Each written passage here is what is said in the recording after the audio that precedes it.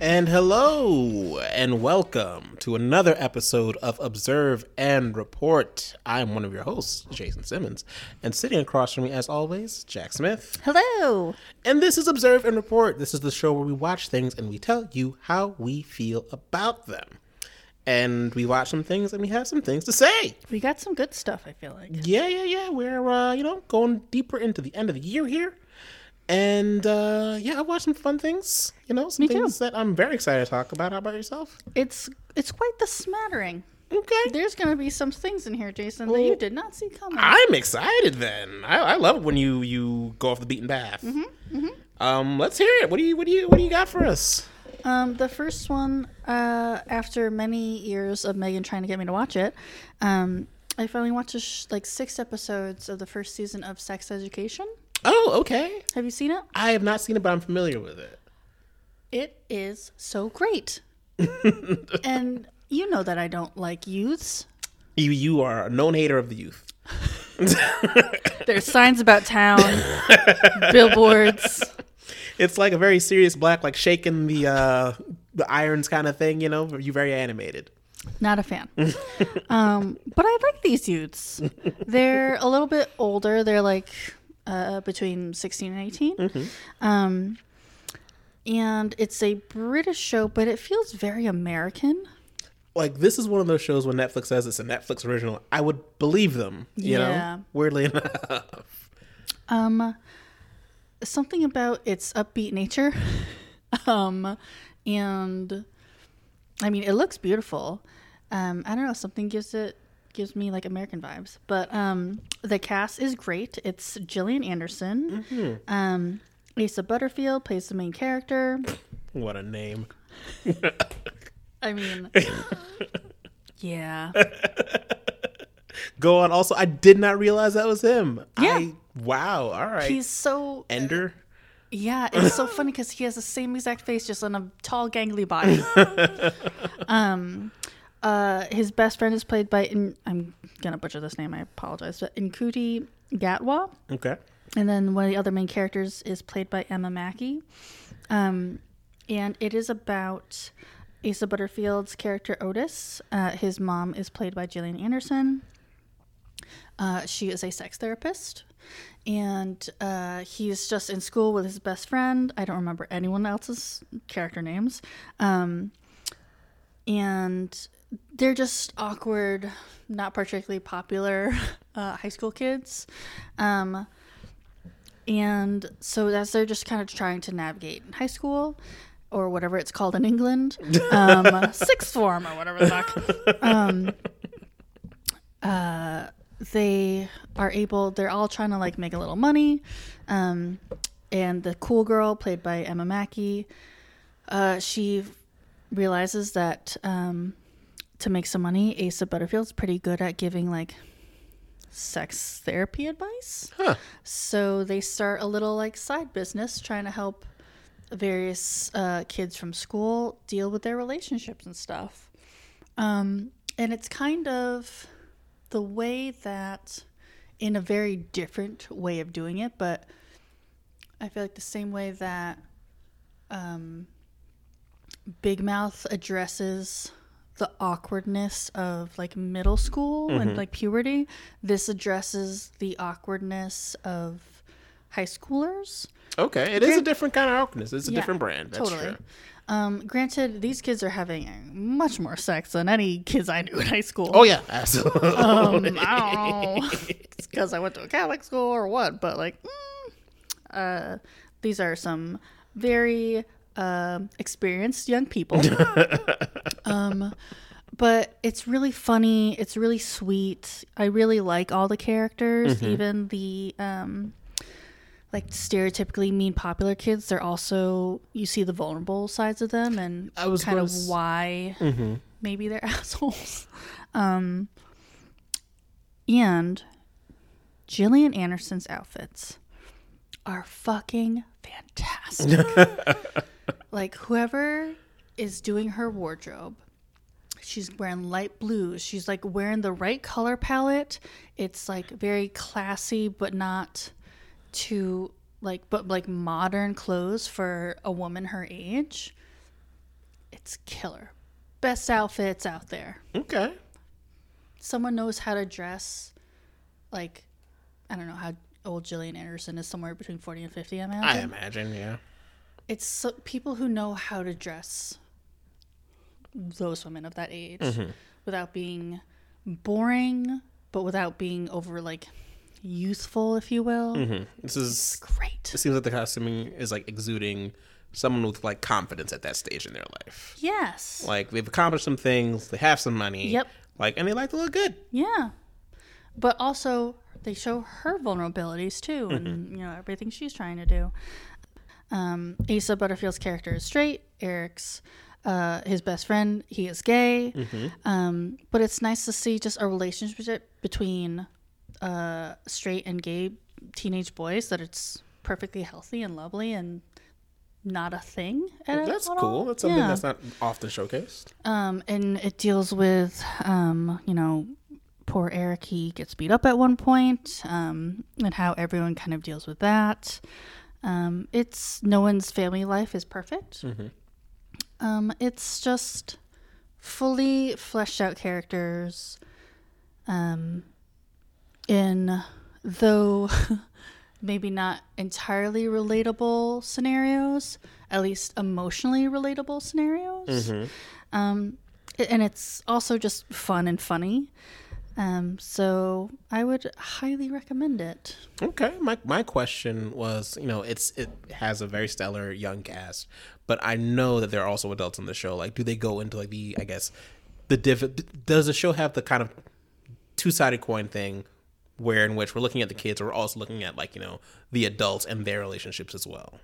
So far, I'm only 6 episodes in, so it might go into them a bit more. But right now it's very tertiary in terms of just, we've only really met Eric's parents and spent a decent amount of time with Gillian Anderson.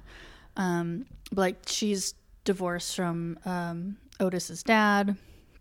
And you see her insecurities with that, but also a very handsome plumber comes in. And so she's like, And she also just is always sleeping with various guys. Because, like, yeah, why not? She can. She's a single lady. And there's no judgment from the writers or anything. It's all of any of the characters. It's looked at them very sympathetically. Right. Sweetly. Regardless of whatever they're into, whatever they like. Yeah. Nothing is seen as like down. Yeah. That's good. Yeah. So not a ton of adult stuff yet. Okay. All right. We'll see. I've heard nothing but good reviews of the show. Like, it has 3 seasons on Netflix or something like that. Yeah, like it's a certified like Netflix like staple. Yeah. So I should like definitely dip into it.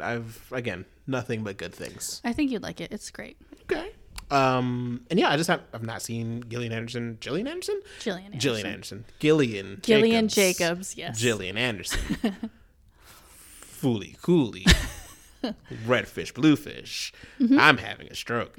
Come back to us, Jason. Okay, so Gillian Anderson. I feel like I've not seen her in anything in such a long period of time. It feels like she has very much like enjoyed her X-Files money, as you should. I mean, she was in The Crown. You know what? You were right. She's in The Crown, another Netflix staple. And I think she does British stuff. She is not British, but she moved to her like mother or something like that. I think she grew up there partially, okay, so right. I think maybe she like goes back and forth a bit. Okay. So I mean, yeah, she did the X-Files reboot, and then I think probably did some British stuff. Okay. Because I think she was in like a British cop drama or something. Because the thing is, she's always working, but I'm not always seeing the things that she's doing. Yeah. Yeah. Like, as much as, David Duchovny was in like the spotlight for Californication, I feel like she's had 3 to 4 other shows that have been more successful than that. If I had to choose between their 2 careers, I'd absolutely choose hers. Oh yeah, so hers has much more longevity. She's picked like really interesting projects, and she's just great actress. She would keep Téa Leoni. That's how that would work. Yeah, she would. And her character is really likable on the show too. Everyone's likable. I really enjoy it. Okay, I will definitely check this out. It's something that I've been tooling around with, need to check out. So yeah, Sex Education, Netflix. Yep. All right. Speaking of Netflix, it has something finally that I greatly enjoy. Everybody knows I love the anime. Yes, and you're a Hulu man, so That's where they usually have come to. But Netflix has done this very aggressive campaign to get many properties licensed to Netflix, and one of the bigger acquisitions in my mind is they are the exclusive platform now for the most recent season of JoJo's Bizarre Adventure. Is it only the most recent season? Do they only have everything. some season? Oh, okay. They have everything dubbed and subbed. But as far as the most recent season is exclusively on the Netflix platform. Oh, I see. In the United States, at least. And JoJo's back, baby. All right. Woof. We got a new JoJo. All right. And she is doing things big. All right. It's our first female JoJo. This season is called Stone Ocean. It is set in a women's prison. And it is starring Jolene Cujo, who is the daughter of one of the perhaps the most famous JoJo, Jotaro Kujo. Sure. Yeah. All right. This is me strapping myself in, buddy. The premise is Jolene has been framed for manslaughter for hitting a pedestrian while driving drunk. And she has been placed into prison in Florida. Oh, no. Its own prison in and of itself, let alone. So I'm just shocked that they picked an American setting. They've picked American settings before, like New York and whatnot, okay. But very temporarily. The show will tend to jump around a bit, but we've had seasons of JoJo in America, in Italy, in Japan, Egypt. It's a globe-trotting show for sure. And by the nature of it being animated, you can go to a lot of places. I guess because New York, I get it's relatively ubicuitous, but Florida is very specific. Yes, it's very unique. From an outside of the U.S. standpoint, it's not something I would pick. I mean, I live here and I wouldn't pick it, but harder to capture, I guess. It's when you're not from here. The author, he's very much in love with Italy, in love with Europe, and he's from Japan. But Florida is a very specific choice, and I myself don't know why'd you choose that place of all places? Yeah. But I think he was looking for isolation. There's no help, there's no friends, there's no companions for the protagonist here. That's how I feel when I go there. It's an island penitentiary. And the premise is basically she's trapped in prison, framed for manslaughter. And how do you frame someone for manslaughter when it's drunk driving? So she wasn't the one driving. It was I see. Her boyfriend at the time. Okay, that was a much simpler answer than I expected, and now I feel stupid. He lied in court, testified against her, and got her locked away in prison. Bastard. And seemingly it was all one big plot to lure her dad out. But her dad gives her the tools to survive in prison. He apparently, despite being great heroes, JoJo's aren't known for being great parents. While he was supposed to be, a dad, he was off saving the world and being a marine biologist. Did I mention he's also a marine biologist? Which JoJo was this? This is her father, Jotaro Kujo. But which, I remember you telling me about the Italy adventures and stuff. Which place was he? He was in the globetrotting adventures going from Japan to Egypt to stop a centuries-old vampire. Right. I remember this. Okay.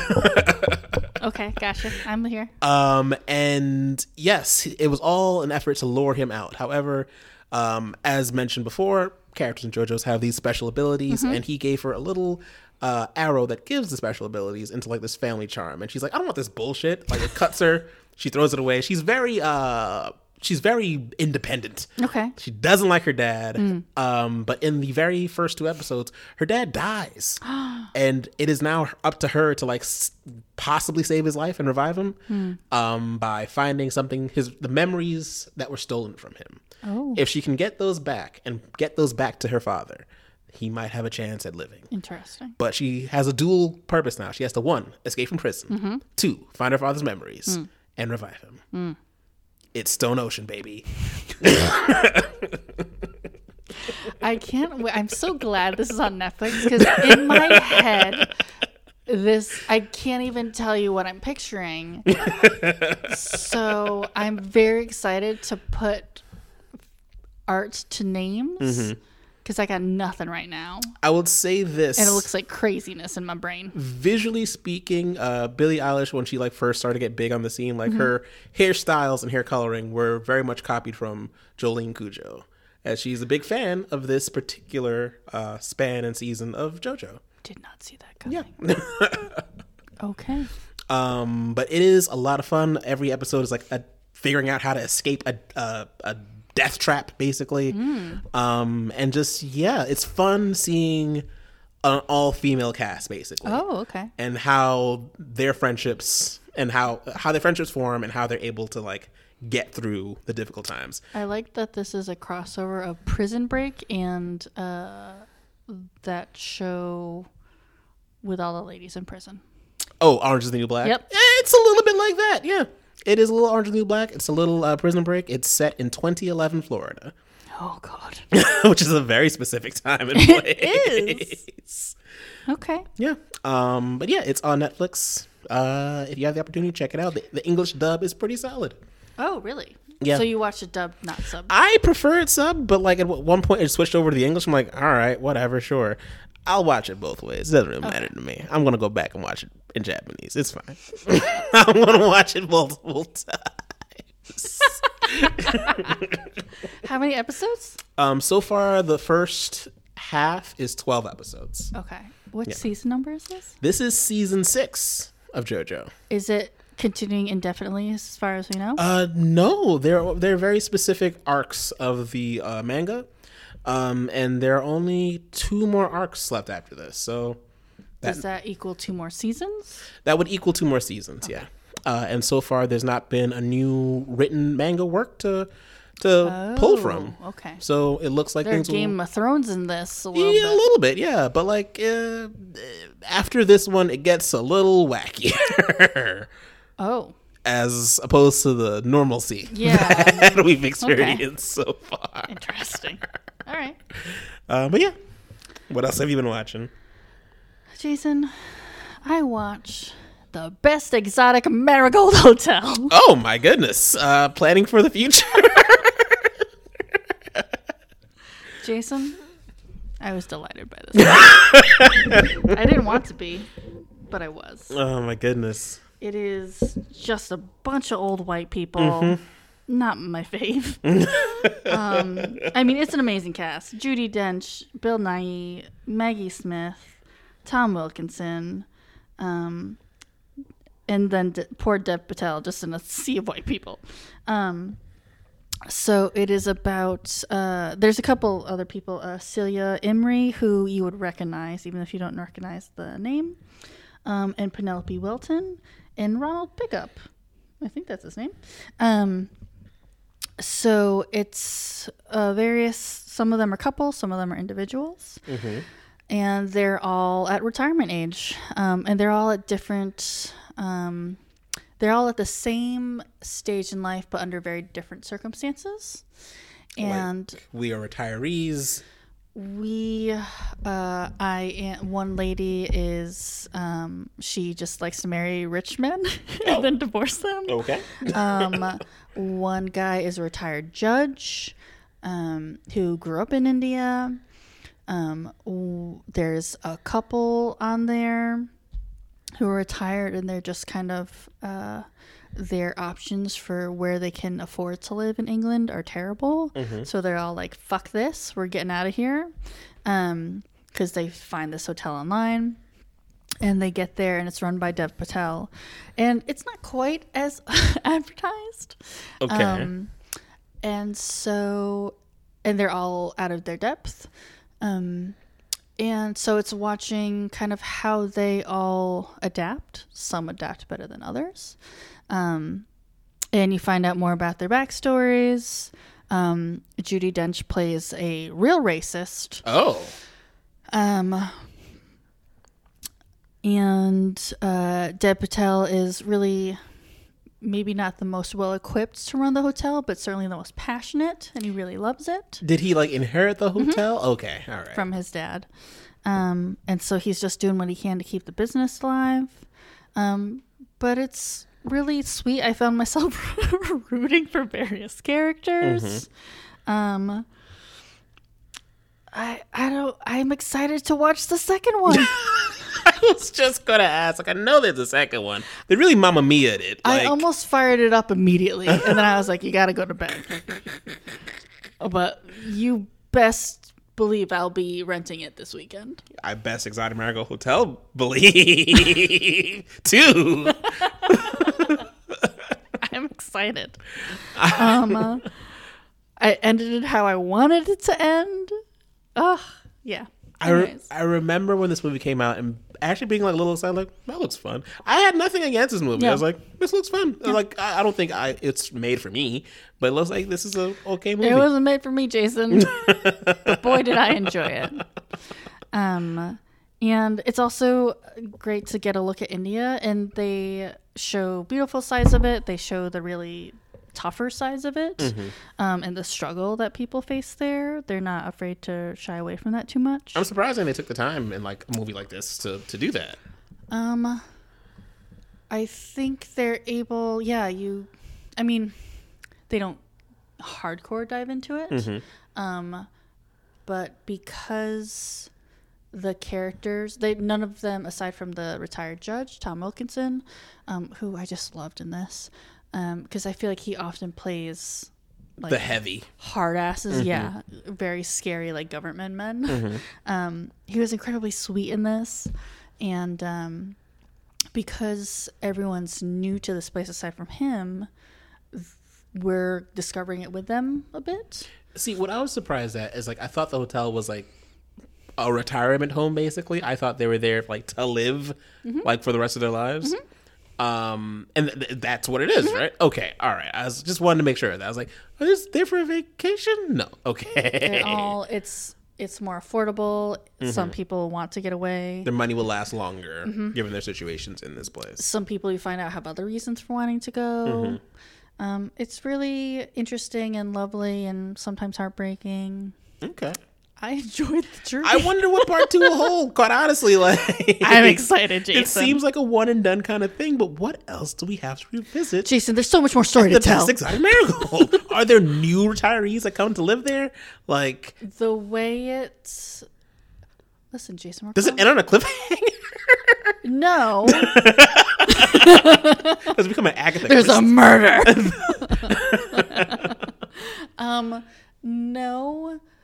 I mean, I'm sure there are new people, but I don't want to spoil anything. Okay, all right. Not gonna, step on I'll tell you next time we record, because I will have watched it Guaranteed. without a doubt. Gold stamp, lock of the week. I'm excited. Okay. All right, nothing against that. I perhaps too will spend some time at the Best Exotic Marigold. Who knows? Another thing I watched, which is a relatively new film, came out last year, called Zola. Zola is a story of it's taken from a lengthy and very popular Twitter post of Didn't see that coming. a Detroit stripper who went to Florida with a fellow stripper to make some money and turn into perhaps the wildest adventure of her life. Cool. Okay. I'm on board. It stars Taylor Page, Riley Keough, Nicholas Braun, Coleman Domingo. It is simple, but also insane. And also, this is all stuff that actually happened. I was going to ask, is based on a true story? Yeah. Just a stripper who goes to, thinking that they're going to like Tampa, which, has quite a few strip clubs, and thinking like, oh, I'm going to make a ton of money here. It's going to be awesome. Yes. And then becomes a weekend of crime. Yes. That I gets remember thrown this into. trailer. Yes. Like the way that it's filmed and shot is very well done. It's hilarious throughout and also scary at many points. I mean, I remember watching the trailer a couple months ago, and even in the trailer, you're like, okay, cool. Oh, this is taking a turn. Oh, yeah. Oh, ladies. Oh, no. Get out of there. Like, it's super revealing and like about sex work and like, the ups and downs of it. Yeah. Revealing about like how that can like get manipulated into trafficking by people. Yeah. Like, this is like, oh, so this is how trafficking works. Got it.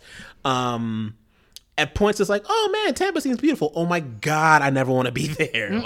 It seems insane at many points throughout. Like, I wouldn't want to spoil anything, despite the fact that this is like, a Twitter post that is like well known or something like that. Okay. It's like, I don't want to spoil anything for you, for anyone that might not have seen it. The twists and turns are worth sitting through. The filming style of how it's done is like, when a point of dialogue is said that was actually said in the Twitter post, like the little tweet sound will be made. Oh, okay. And it's like, hey, this part really did happen. Oh, do you find that depending on how that's done, I could see how that could be very distracting? It isn't. If anything, it adds like an extra exclamation at the end of a sentence, like, oh shit. Gotcha. Like that occurred. It heightens the drama that much more. Yeah, like it'll be a very serious, intense scene. Then you hear the woo, like, oh, that was said to you. Oh Jesus. So it's good. All the performances are good all the way across. Riley Keough, her character is reprehensible, but also you feel bad for her. Yeah, of course. But also it's like, oh my God, you have to get out of here, Zola. She is terrible. Yeah. Nicholas Braun is hilarious. She's a victim, but also a victimizer. Yes. So it's hard to, yeah. Like, yes, you could see that absolutely. Like, she is victimizing others because she herself is victimized. Right. Nicholas Braun is hilarious, adds a lot of levity to some very heavy scenes. Oh, that's good. He has a little side story that eventually comes back to hurt the group overall. And his reaction to when it finally comes to bite him in the ass is maybe my favorite part of the movie. Okay. It is so sincere. And he's very good at playing that kind of character, a sincere idiot. Yes. I mean, that's pretty much Succession, right? Yes. He's able to translate that Cousin Greg energy into this role very well. But yeah, it's worth checking out for sure. I think it's very well written. It's very well directed. The trailer stressed me out so much. It's not stressful all the way through. I'll say that. Like, the points of stress, they're there. Yeah. But it's not stressful all the way through. Okay. I just want her to be okay. Directed by Janitza Bravo, who I don't know anything else from her. I feel like this is like her first like big thing. Oh, nice. She directed the movie Lemon. Got it. Okay. It's good. And she did for some episodes. Yeah, she's a good director. I can't wait to see more things from her. Awesome. And this is one of those A24 classics. They put out some good stuff, man. They rarely miss. Yeah. So yeah, worth checking out. I saw it on Showtime of all places. I just got a 1 month trial. They give them out at the end of the year. They give them out either like a month free or like this is 99 cents for several months. So try it. Yeah. Nice. All right. YouTube in my algorithm tossed me up a random interview with Colin Farrell, and I was like, oh yes, I remember. You are very handsome. Ooh, baby. Ooh, ooh, ooh. God, he's good looking. I feel this happens to like many people over like, oh yeah, Colin Farrell. He's handsome as hell. He's so fucking cute. I can't. It's not a handsome, it's a cute, and that's not a worse thing. He's so good looking. And so he's so good looking that I trudged through the remake of Total Recall. Oh no. That is like so hapless and soulless. Tell me your experience. Jason, it wasn't a good one. I should have known. I'm sure they're lovely women, and the writing was not doing anything for them, but Jessica Biel and what's her face from the werewolf Lycan movies. Kate Beckinsale. They got some really pretty people overall to be in this. But boy, are they I mean, they're good in what they're given, but like they're so. I mean, there's no depth to any of these characters, right? It's just, which, fine, it's an action movie. I'm okay with that. But even the action was fucking boring. That's disappointing. They were in the middle of a car chase, and I found myself looking out the window. Wow. Because I was just like, what's going on? Oh, there's a movie on. Like, none of like the scenes, like there's the set pieces where he's running through the streets or they're in the car, like none of them. I don't know. I don't know the nuances of making a good fight scene versus a bad one, or like a good action You scene. think you don't, but you know what you like to watch. But it was just so boring. And I don't know what the budget for it was. Seems like a lot of money. It seemed like a lot, and yet, like, I don't know. It overall looked good, but it just lacked in every way, aside from the beauty of Colin Farrell. Like, when I think of that movie, it seems so soulless and like humorless. Its and biggest crime is being boring. like it looks like it was trying to like mimic the visual style of Minority Report. Yep, 100%. It's like to the point where we're gonna get a guy who was in Minority Report, and like it just falls flat on his face. And like what's amazing is like the Total Recall from like 1990 or 1991, 1990 is constantly watchable. It's like at every second, it's like, I want to see what happens next. And even today, it still has that quality. This is just forgettable.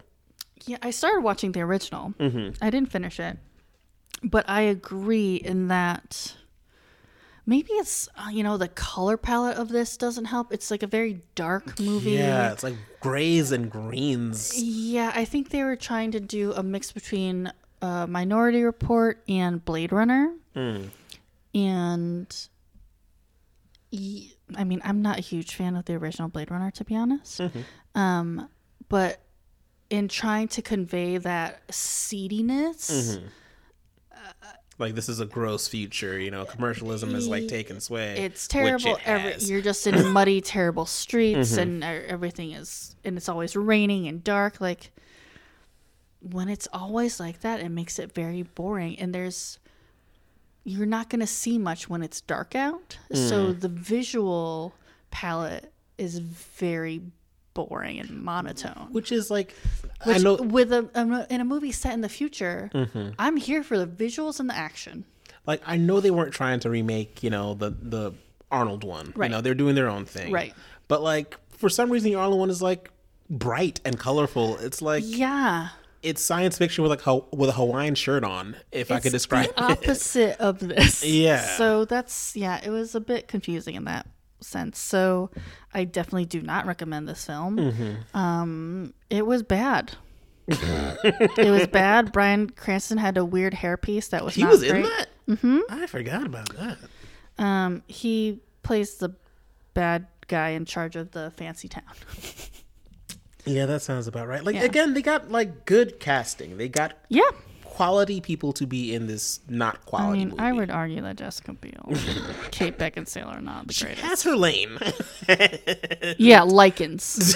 She's great with lichens. That's about where that lane ends and begins. So Jessica Biel, I don't find her. She's beautiful. I'm sure she's a very nice person. I don't find her to be a compelling actress. To me, one of her best roles is on New Girl, where she plays a rival for Jessica Day's partner, basically, and she plays the perfect woman. Like, she is like athletically like top tier, like she's intellectually top tier, and like Jessica's like, I'm just this dope that likes to sing, and I'm gonna go against you for this guy. And it's very funny to see them play against each other, and eventually become friends at the end. Like, nice.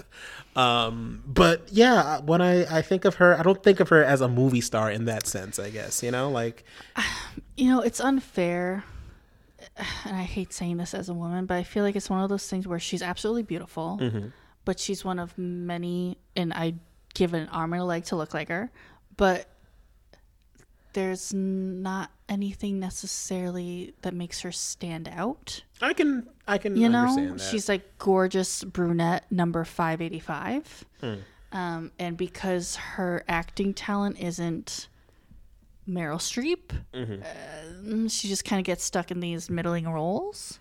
So it was just, and this one honestly it's not her fault. It was a boring role like, in a boring movie. Yeah. But it certainly didn't help. I don't know if any different actresses would have really been able to do much better. Okay. So don't recommend. Okay. But Colin Farrell looked real good in it. Okay, I guess I can talk a little bit about a documentary series that I've been watching. I'll talk about them all in one breath. HBO's been doing this music box series, HBO Max, where every week they're going to show like, you know, a different documentary based on a musician. They started with the Woodstock 99 documentary and then like took a couple months off. I think they didn't come up with this idea until like 2 months after that Woodstock documentary came out, to be honest. So they're trying to package it. It was always meant to be this way. Like, then you would have released them in quick succession. But whatever. Anyhow, it's produced by Bill Simmons, this series. And the 3 documentaries I watched were the Jagged Little Pill documentary. Oh, yes. Talking about Alanis Morissette's album release, as well as a tour of that year for Jagged Little Pill. I think that was the first album I ever bought. Really? Then I think you should watch this then. You would really enjoy this, I think. I started it, but I didn't finish it. I think I was interrupted. Okay. I was super surprised. I didn't know that she was like a teen pop idol. I knew she was on Nickelodeon on You Can't Do That on Television. But yes, I was surprised to see all this footage of her as like, you know, this like pop princess basically, and how her becoming the singer-songwriter that she became was not done by a studio. That was just like her finding her voice and like really like skewing all of that, and like she didn't have those connections anymore, and like kind of starting over from scratch, and like that was like kind of like, oh wow, she really did do it on her own. I feel like she paved the way for a lot of female musicians. Absolutely. She'd have been fine anyway, but she would not have been perhaps the musician that she is without someone like an Alanis Morissette, who's able to be like a solo singer-songwriter. And, you know, do it in a big way. They talked a lot about her band and being on tour, and you know, how after the band broke up, like all those guys went on to like be successes on their own. Like one guy is like the drummer for Foo Fighters now. Like another guy is like in Jane's Addiction. Like they're on these huge like big bands or whatever. And it was interesting seeing the tension there where they're like, well, we want, you know, a bit more of the pie too. And she was like, it's not Alanis Morissette and the Heartbreakers. It's Alanis Morissette. Yeah. Like, get with it, or, you know, get out. Overall, I got the feeling that she's a super cool lady, like a lot of fun to be around, and very much like comfortable in her skin and in her life, and like, you know, she knows like the legacy she set, but she seems like a really down to earth person. Nice. I am not surprised by that. Yeah, like, she always seems super cool. Like every time they go back to her, she's like always laughing. Let me tell you about this story. She just seems like super open and like very cool. She's Canadian, you know. They're a good bunch. The other documentaries in that set were a Kenny G documentary. Oh yes. Talking about the very weird life of Kenny G. Kenny Gorlick, that's what the G stands for. Oh, I see why he shortened it. Yeah, so he got shortened that to G. Yeah.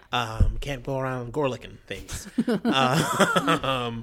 But talking about how he is just this weird, not an oddity, but how he's a very polarizing figure.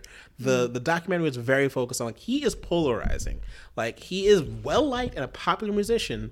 However, by music aficionados and like jazz aficionados, it's like, what the fuck is he doing? Oh, like, I see. How is he Svengali the public into liking him? Because one thing they said that was very interesting to me is like, he plays quote unquote jazz, but he wouldn't consider it to be jazz. He considers it to be like, well, this is popular music. And like historians and like, you know, critics like look at it like, this is something that is utterly, like, anyone who is playing jazz today is having a dialogue with people that played it 50, 60, 70 years ago. You know, it is something that is, you understand the history of what's being played, and you understand that you're walking in the footsteps of giants. And Kenny G, even to his own admission, is like, I just like playing the things I like to play, and like I understand the people that play this, but like I don't understand popular music. He's not jazz enough for the jazz people, but he's too jazz for the pop music people. Kinda, yeah, a little bit. And he is this like weird, not an anomaly, but he's kind of stands alone as this thing that just, he's made his own niche. He truly has. And they talk about his impact on pop culture, how he essentially made the concept of smooth jazz. Like, what a legacy. Like, stations like wanted more music like this, so people started making more music like this. Interesting. They talk about how in his early career, how they like tried to hide his race.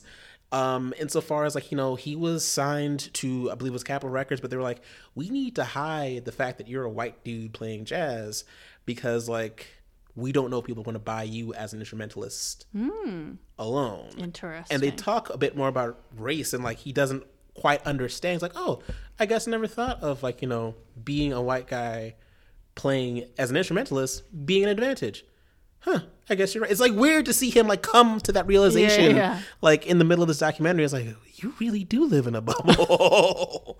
And they get a bit more of like how he's now understanding his impact on like pop culture, and yeah, you just get the sense like you're a weird nerd perfectionist, but you mean well. Okay. You're not malicious. Yeah. Like you really are just doing your own thing, and people seem to like it. And like everything you do, whether it's golfing, whether it's being a pilot, you just want to be the best at it. Like you can see that he puts a lot of work into like the old Tom Cruise syndrome. Real Tom Cruise syndrome. But like even in like being a dad, you can see like he's putting the fucking effort in. That's nice. And it's like, and he talks about it like in a way that's like a little inspiring, a little scary. It's like, how can you be mad at hard work? Like, I guess you can't be, but also, are you okay? Yeah, are you all right? Can you imagine being the woman? He's straight? Yes, he's straight. Can you imagine being the one who's just like, Mom, Dad, I have met someone. He makes me so happy. I think he's the one. And they're like, oh my God, honey, we're so excited to meet him. Bring him to Thanksgiving. We're going to introduce him to the fam. What's his name? Kenny. Oh, okay. What's his last name? Gorlick? Like, okay. Kenny Gorlick. Odd name. I don't know if I'm like, if you guys get married, take that name, but okay. Bring him. That'll be great. Anything we should know about him? Musician. Oh, okay. What does he play? Saxophone. Saxophone, yeah. Oh, is he like in a band or solo artist, Mom? And like, does he do okay? Is he able to? He does pretty well for himself, I'd say. Oh, okay. Is he a weirdo? Yes. Like just slides in the name. Like, oh, okay. This I've been behind her the entire time. Like, oh boy. Oh, they were playing Guess Who, and they just kept on smacking down faces, and it came out Kenny G. One thing that made me also laugh and just like, yeah, okay, sure. He was one of the early investors into Starbucks. That son of a bitch. He is externally rich from just playing alto sax. Wow. Because he's from Seattle. Like, and even when like grunge was popping off, he's like, I don't know, I haven't heard it yet. It's just he's so in his own world. It's bizarre, but also interesting. Yeah. Okay. And the last thing I'll talk about for the documentary series, I watched the DMX documentary. Oh, yeah. Which is, all the documentaries are in different style. Kenny G's was more of like a biography, like a life retrospective. Alanis Morissette's was about like, the year her album came out and just like, touring with that. And DMX is about the last year of his life prior to passing away. Okay. And it is such an interesting picture and portrait of a man. It's like the documentary starts with him getting out of jail. And then immediately going to like, his record label to like sign a new contract.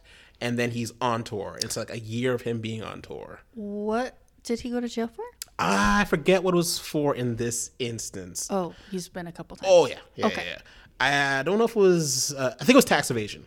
Classic. In this one. Okay. And oh, yes. I feel like I remember reading that. Yeah. And like he gets out and like, you can just, he says like several times throughout the thing, like, I am just me. Like, and you can tell that he's a very genuine, very intense person. Like, he does really mean what he's saying. Like, he's talking to like kids and like telling them like, to lead better lives and like, talking on radio stations. Like, and he really is believing what he's preaching. But at the same time, it's like, he's going to make people lose their minds up in here. Yes, indeed. But you can see like, I'm also going to fuck up. Oh, yeah. And like, I know that about myself. Interesting. And like, at one point, like, they have him on the road and like, showing him being like, a new dad again. They talk about his relationships with like, his older kids and like, how that's frayed and how he's like trying to work on it. Yeah. And how like, his kids really want him to work on it. Of course. They talk about like his long-standing relationship with like his ex-wife and like how they're still friends. Oh, that's nice. While he's still trying to like forge this new relationship with this new woman. They talk about the one thing that's very interesting is his manager's like, yeah, it's cool to be back in New York, but we should also get out of here. In the sense of like, when he's back home, it's great because he's so happy. But at the same time, he's at risk of falling back into like, old patterns. The bad things and the old patterns. So it is great when he's working. When we're working, like, we're unstoppable. But like once he has time to No like distractions. chill and Yeah. get distracted, like here we go. But they also show him like, you know, going into rehab, like self-checking himself into rehab. What did he struggle with? Opiate addiction. Okay. But like he checks in like, you know, to like a regular inpatient treatment center in like Massachusetts. And they're like, we don't know how to treat a celebrity. He's like, no, it's cool. Like Oh, bless him. like you'll get it. Yeah. And like, you know, he shows up and he participates in like group activities, and like you can tell he's a dude that's trying to get his shit together, Yeah. but he also knows like it's gonna fall apart on me at People some can point. only change. Yeah. And How like, old was he when he was died? about 50, I believe, or 51. Yeah, like you can really see like, you know, he was always going to be himself, but he was always going to be someone that tried and also someone that messed up. People but are he's going to try complicated. again. Yeah. He's a complicated individual. And it was just very cool to like see him on tour and see people's reactions to him on tour. It was crazy. Like when they talk about how many albums he sold, I was like, you sold how many albums? Really? Like it was crazy, like 70 million or something like that. It's like, wow. Jesus Christ. Like over like in all the albums and all that stuff. It was very interesting. All these music back documentaries, depending on what you like, whatever kind of music you like, they're worth watching. They all seemed really interesting and really done really well. Yes, they're all done really well. You can tell they're done by different directors. I don't know if the idea was like these documentaries are done independently and like later on were bought by HBO or whatever. Regardless, all worth a watch. The last thing I will talk about is another Colin Farrell joint. Okay. I think it's my favorite thing I've watched in a while. Just, 6 or 7 years later. I watched The Lobster. Oh, how did you feel about that? Did you watch it? I did watch it. I loved it. You know what? When I watched it, I didn't. But go on. Why'd you like it? So I think that if I had watched this, it came out 6 or 7 years ago. I don't think I would have liked it as much. But being almost 35 now, I can very much appreciate it. For anyone listening, it is this dystopian setting where you only have 45 days to find a partner. And if you don't find a partner in that amount of time, mandated by the government, if you don't find a partner by that time, you will be turned into an animal and let loose in the wild. I thought it was a very interesting. I can see how it is a very polarizing film. 100%. I totally understand if people don't like it. But it's commentary on society's views and values on couples versus single people. I still think about it a lot. I really liked everybody's performances. It's Colin Farrell, Rachel Weisz, Olivia Colman, Lea Seydoux, John C. Reilly, Ben Whishaw. Like, it's a really phenomenal cast. It is a good cast, yeah. Kind of like a bunch of indie darlings. It was very funny. You have to have a very specific dark sense of humor. Everything about it's dark. It's violent. It's cruel. It's darkly funny. The performances are rigid, but intentionally so. Okay. I think if you're not in the right place in life, and if you don't have that sense of humor, it is not going to work for you. But I think some people would probably say that it's humorless, but I found it very funny. I think it was supposed to be funny. But it was very thoughtful, and it leaves me thinking about it more than most movies. Interesting. I like the look of it. I like the way it ended. I just really love that movie. Interesting. Like for me, maybe with age, I'm going to appreciate it more. I don't think that there are many 25-year-olds who will appreciate that movie. Okay. I think you need to be a bit older. And also as a single person, who at 35, like, society thinks that I should be married and have some kids. So I think it's really hit me in the gut there, just on a personal level. But yeah, sorry. Tell me more of your thoughts. No. I was just going to say that, like, at the time, to me, it did seem humorless. Like, I didn't understand, I guess, what the jokes were coming at me. It's like, this seems a bit more dire than, like, the situation seems more dire than resulting humor out of it, I guess. To me, the performances did feel really stilted and, like, cold, but that's the point of it, I guess. I think what I wanted more out of it, I think I'd have rather watched this play or read this book than have seen this movie. I think it would be great as a play. I could see that. That's a great point. And I think that's like maybe... Tough book to read. I don't think it would translate well as a book. Because so much of it is tone. Because I think there's like a lot of internal monologue that we don't get to hear. Yes. As far as like what these characters are thinking in the moment. And you're right. It is very much based on tone and mood. And it is persistent throughout the entire thing. And I remember critics like really loving it at the time, and I just remember not getting it. I wouldn't say it's bad. It was just doing its own thing that wasn't for me. Yes, and I knew other people who were our age at the time who were also just like, "What the fuck is this? Why does everybody like it? Like that's bullshit." So I just ended up not watching it. Oh, okay. Until now. I remember I just felt like I gotta see what the buzz is all about. Yeah. But you know what? With time, a lot of things do change. I 100% believe that's true in movies and TV. Yeah. I might not like it now, but I'll probably get it later. When I was like 9, I was like, I hate Gattaca. But when I was like, 16, I realized like, oh, I hate racism. That's what I don't like. That's what I don't like. So yeah, like it's worth a watch. I even wrote it down here. If you're 30 or above and you're not in a long-term relationship, in particular, I think I would hope that maybe you would, even if you're not like loving it, I think maybe you could appreciate it more. Maybe. Okay. I loved it. All right. Yeah, it's worth a rewatch. Yeah. The last thing I have to talk about here is Shang-Chi and the Legend of the Ten Rings. Yeah. I finally saw it. I know you saw it months ago. I enjoyed it. I liked it. It was fun. Yeah. Like, it wasn't like, oh my God, this is so good. It was like, yeah, no, this is very enjoyable. I was very happy to see Simu Liu, in this position, in this role. Like, I loved him for years on Kim's Convenience. Well, yeah. And it's cool to see him like make this jump into, being the top line Movie star of a movie. Yeah. Like, good for him. Awkwafina I thought was very funny in it. It's awesome. Yeah.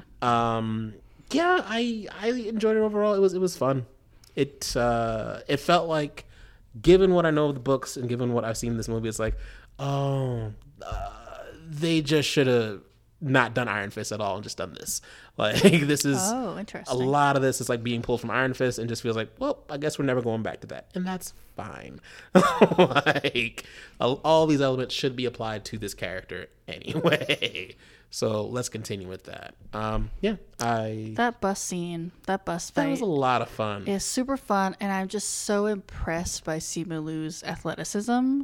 Like, he made a lot of that shit look so easy. You're right. Yeah. And he is on a moving bus, like on a gimbal or whatever, like doing like little jumps through like the bars of this bus, like smoothly, and then landing in a freaking bus driver's seat. Like, he makes it look so easy. And it looks like it's him. I don't think it's a stunt double. I think it's him doing it, which is bonkers. Like, I saw on Reddit recently like a clip of the exterior of the bus as it's like crashing over cars, and that was like all practical shots. Like, that wasn't like a lot of CG. Like, they had beat up cars on the side of the street, a track that the bus was supposed to go on, like sparks coming off of the bus, or like the bus hitting cars, and like that's really cool. I didn't even realize that. I just expect everything to be just CG these days. I was watching an interview with him talking about it and how it was just like every day you're just getting, because it took obviously ages to film that, like, you are being jostled around the whole day. And I was just like, that is my nightmare. So I was just so impressed with the movie was good. The ending, it was a little cheesy with them riding a dragon or whatever. Like, yeah, I agree. I was like, okay.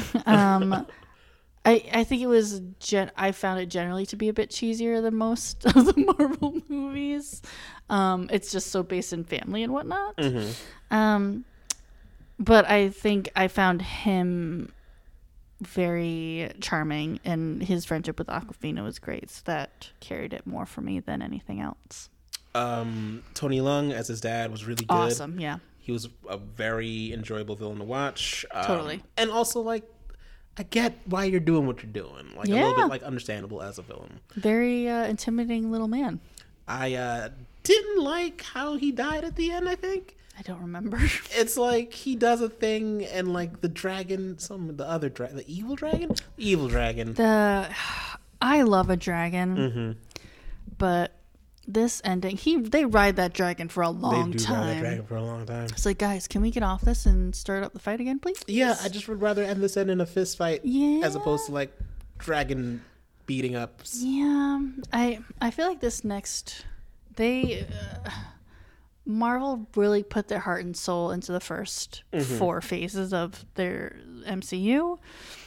And not that they're not trying with these, and it might just be because of the characters and the stories, but not quite the same.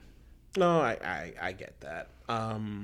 Yeah, they're out of the top line characters at this point until they figure out what they want to do with their Fantastic Four and X-Men stuff. We're getting the B tiers. Yeah, and that's fine. Until your Thors come back and whatever. But like as far as like new characters, it's gonna be weird. I'll talk about Eternal some other time, I think. Okay. But I had issues with Eternals. I'm gonna try to go see it, so hopefully next time we talk, I can talk about it too. Yeah.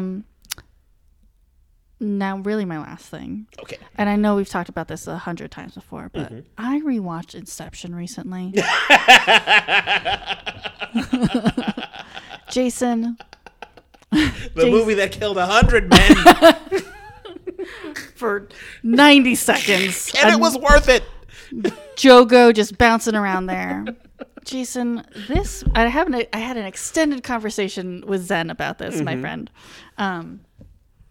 And we were both just like, this movie's amazing. It is. I think it's one of those movies where sometimes you equate your favorite films with just the number of times you watch them, in which case it would be the Keira Knightley version of Pride and Prejudice for me, if it's pure like number of like viewings. But even though I've only seen Inception like 3 times or something, I feel like it might be one of my favorite movies. Oh yeah, I don't rate favorite movies as like the thing you've seen the most. I do rate it on like, what did it make you feel? I like respect this movie. To me, it feels like every time you see Inception, it's like, God damn, I love this movie. So like you're seeing it for the first time. Yes, and like it's just, to me, it's kind of a perfect movie. Like the cast is incredible. The story is unique and unlike anything else, and complicated but understandable. The way it's done, you get it. Take a page from the book, Tenet. Tenet, you motherfucker.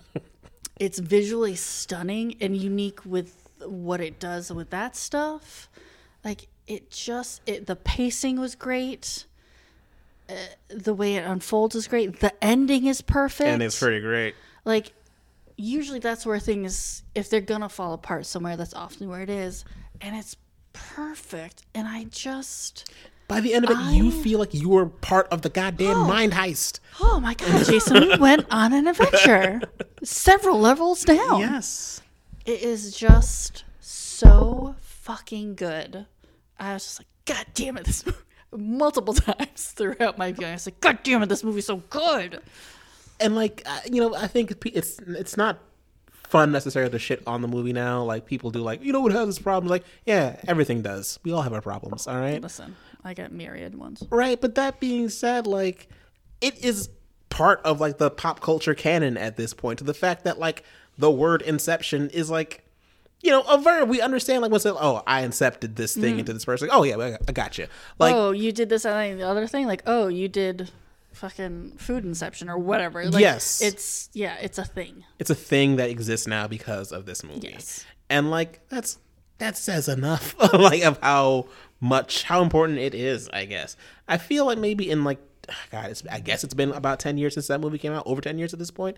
Maybe in 20 people will look at it like a Matrix sort of like, but it's weird because nothing else tried to do what it did. No. it is singular in that way. Yes, that's the perfect way to say it. It is a singular film. I just loved it so much. Even something as seemingly mundane as like, again, I enjoy logistics.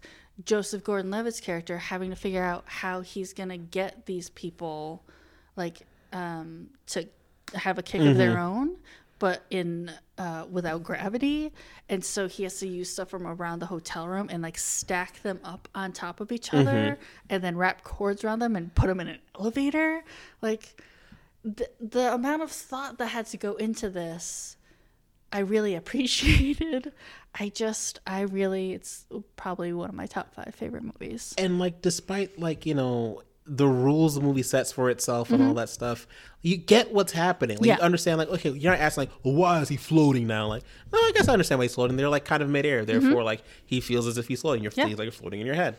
Like, okay, how is he going to, like, the whole time you're wondering, how is he going to like get them to kick? Yeah. And as he's doing it, you're understanding what's happening. Yes. Like the visual storytelling that's happening, because he's not saying what he's doing next. Not at all. Like, he didn't explain his plan to somebody. Like, they're showing you and not telling you.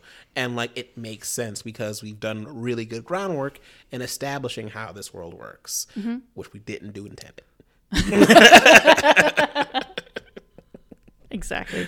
And I have to say, Marion Cotillard's performance in this was so haunting, because she is at times both incredibly warm and like loving as the wife when she's sane, and she becomes this terrifying boogeyman that, like, truly, she had those big old eyes.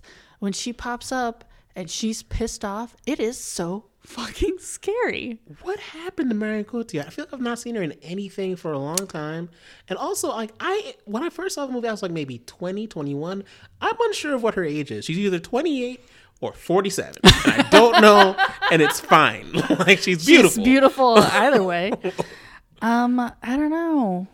Actually, maybe she does French films. Maybe. I mean, maybe her catalog is a bit more European now. I don't know if she has kids. Maybe, stepped away from acting for a bit. Yeah. Unsure. But I just remember being like captivated with her in that movie. She is absolutely stunning and heartbreaking and terrifying. It's like, I just really enjoyed her performance. Like, you saying this makes me want to go back and watch Interstellar, which I started to, Jason. I'm about 45 minutes in. I've only seen that movie once, but it has stuck with me over the years. Yeah, same. That's a movie that makes me yell in my heart, movies, yes. Listen, you know my love of water. When they land on that water planet, it is everything I love combined. It is. I love it. It is visually arresting, and just what it does. Like, Christopher Nolan's not shy about the things that scare him in movies, and he does put it on display. As I don't know, I can't relate to many filmmakers or writers or people that make movies in general that do this, but he is very good at putting the things that scare him on the screen. He's afraid of time. He's afraid of time and how much time he doesn't have. Yeah. And he's not afraid to put that on screen. Like, that, his team of people, producers, writers, his brother, his wife, you know, they may not be good at forming many, like, strong female characters, but they know how to get the things that scare them out. Like, they're afraid of time. They're afraid of, like, losing family. Like, they're afraid of, like, you know, just the things that they want to do and not being able to do them. And those are general human fears, right? Of course. But, like, they're very good at translating that across several films. Like, even in those themes even show up in, like, the Batman movies. So, like, I don't have a lot of time to be Batman. I want a life. Like, how do I get the fuck out of being Batman? Which shouldn't be at the core of Batman, but they're able to get that through. Like, they're good at saying time is a scary thing. We don't have a lot of it, and it can kill us. It even comes up in goddamn Dunkirk. forgot about that movie. But yeah, I also love the Inception. Yeah. It's so I think that water planet scene, which isn't terribly long in Interstellar, is one of my favorite scenes of film of all time. Mm-hmm. I just Like love it. all the stakes are super high, and You see it, the fact that you like see it slowly start to build, you're just like, oh no. and the result of their failure is monumental. Yeah. You've lost decades of time. It's crazy. What do you do now? You're as old as your children are. What do you do? Like Jesus Christ! No, that's a curse. Yeah. I never want that to happen to me. Like, I'll be back in 2 years, kids. I'll be back in 30. What? Excuse me, Dad? Yeah. Like that's I don't know. That's something that's really big to me. When I think of Inception, I love the team that is. That team is solid. Every performance is great. Jogo, Tom Hardy. Oh, Tom Hardy. Cillian Murphy. Even Dilip Rao, who hasn't been in a lot of stuff after and wasn't in a lot of stuff before. Is he the driver? He's of the van? driver. Like, who is this dude? I like this guy. He also does like all the chemicals. He's and the stuff. He has chemist. like Yes. the very large job. I don't want to just relegate him to driver. That's unfair. Ken Watanabe. I love that dude. Oh, so fantastic. Like, he's Yeah. great, and I don't see him in as many things as I would like to see him in. Same. Like, Cillian Murphy always knocks it out of the park. He's so great. Elliot Page. Like, this is a team of killers. Yep. All right, everybody here is very good at what they do, and I just wish, I don't know. I don't ever want a sequel to this movie. No, I'm sure there won't be. It would be much too complicated. Oh my god. I don't know how or why you would do that. No. Yeah, it is to me, for me, and me alone, maybe a perfect movie. No, that's fair. And yeah, it's great that you mentioned that, like, you've only seen it 3 times, but that is absolutely allowed to be your favorite movie. It's also a very long movie. It's also very long. It's And about not that 3 it hours. feels particularly long, but you got to set aside some time. That is true. I mean, again, they're taking the time to tell you how this works. Yeah. And I don't mind if you're going to do that, if it's going to pay off big time. Yes, and it's a natural way of presenting it in the movie. Mm-hmm. Yeah. My notes for just say, I mean, come on. I wish that was a tagline. It's actually, I mean, come on. Yeah, it was just a reminder, PSA, if you haven't watched it in a while, go watch it. Is it on anything right now? Nope. Actually, I can't remember if I rented it or it might be on like HBO Max. Or I something. feel like every year it comes back for like a little period of time. Oh, yeah. Yes. I remember for years it was like the background to IMDb. Like every page you really? went to, it was just like the poster of Inception was like the background of the page. Like when they put subway posters up and then they forget to take them down like a year, and you're just like, I think Dunkirk's been out for a while, guys, but thanks. Thanks for the continued advertisement. Yeah. Oh, you're welcome. Like, yeah, it's I think a classic that we don't talk about enough. Yeah. So good. Anyways, Yeah, I've got nothing else. me neither. But yeah, thanks for listening. Please check us out on Instagram at ONR Podcast. Yeah, we're putting more stuff up there now. Yeah, let us know what you think. Let us comment on the posts, please. Like the posts. It helps a lot. Feels good to see that. Yeah, subscribe on iTunes or whatever. Whatever platform you're on, we're Where on. you got your PCasts. Yeah. So thanks for listening. Sorry I said PCast. Thank you so much. We will talk to you later. Bye.